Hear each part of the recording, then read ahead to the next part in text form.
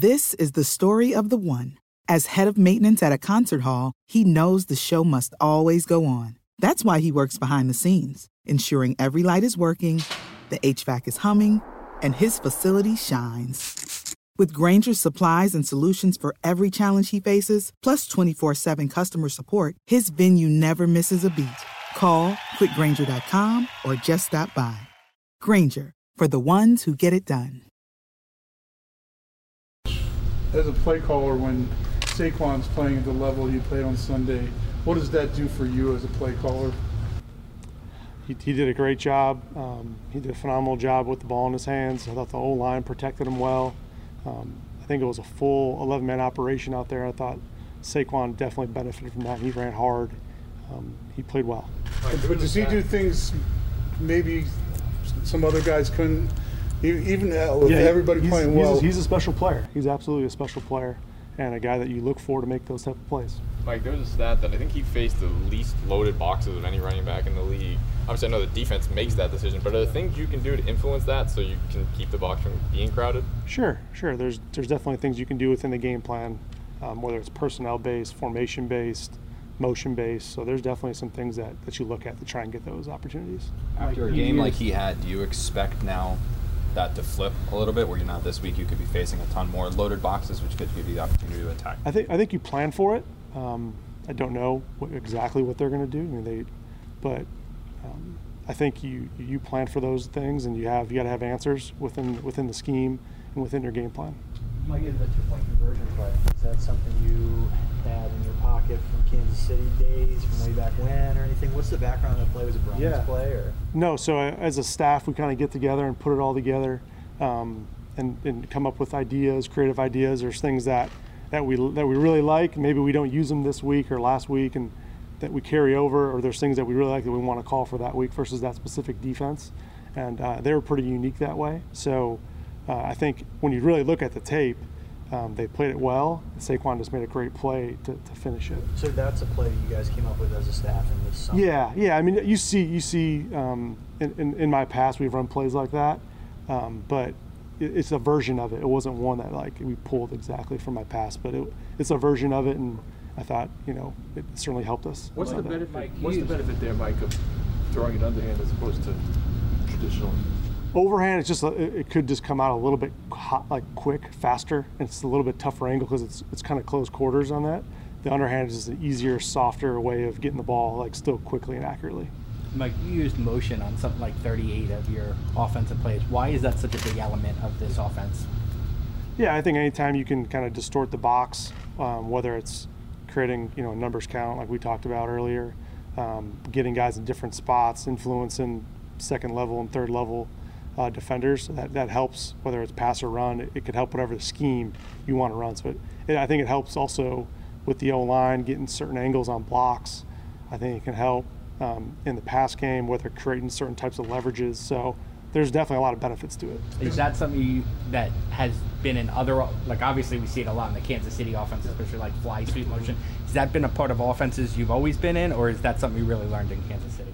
No, it's been in a lot of the offenses I've been in, and it's something I think is important for what we want to do. Thinking on the touchdown before the 2-point conversion, that they're going to Saquon had been very effective on that drive, that they're just going to crash down on him. Yeah, we had that one in our back pocket. It was in the game plan. We had it in our back pocket. We had some success running that play as the run for I think it was the first touchdown. And so, we knew we kind of had a complement to it. And once we kind of got in that situation on the right spot, it kind of just fell into place to run it, and the guys executed it well. We saw, Brian go up to Daniel after the interception and sort of animatedly make his point to Daniel. As a guy who's a quarterback in this league and you're a passing game corner, what do you make of that? What are the benefits of it? Do you personally like to wait till afterwards to have that conversation? How does that?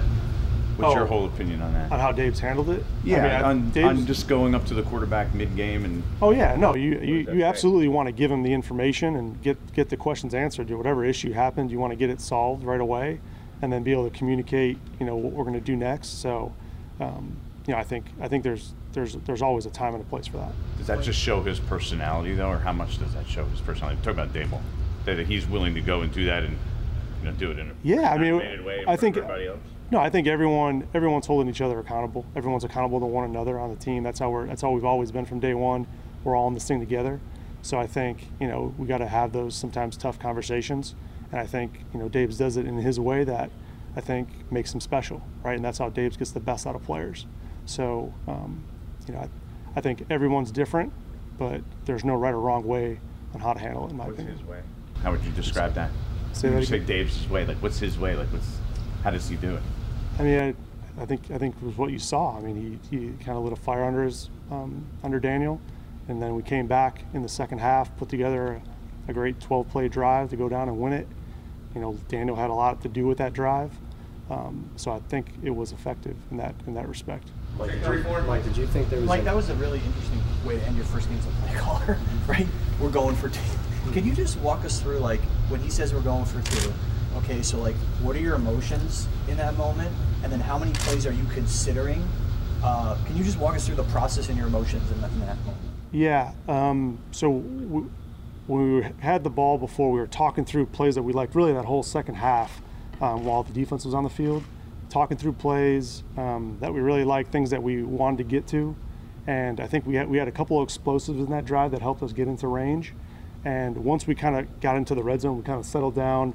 We had really specific thoughts on what we wanted to get there, and the guys just went out there and executed it. Really, at the end of the day, we had full trust in those guys, whether it was going for two, down inside the red zone. Like, I think as a staff, when we were talking about putting those guys in those spots, I think that meant a lot to the players to show that kind of confidence and have that kind of confidence in those guys. Was like your heart racing, or like just like? No, I mean, the beauty of it, and you guys have been around here throughout training camp, we've been put through a lot of different situations, 2 minutes, on the ball, no huddle, hurry up type situations that I think really prepped us, not only as a staff or as a play caller, but as for the players too. Those guys really prepped it, and that was great because we do it every single day, and we continue to do it. Mike, is the amount of frequent substitutions that you guys had, especially early in the game, something we can expect? And was there some confusion early on, maybe from some of the guys as you were doing all that?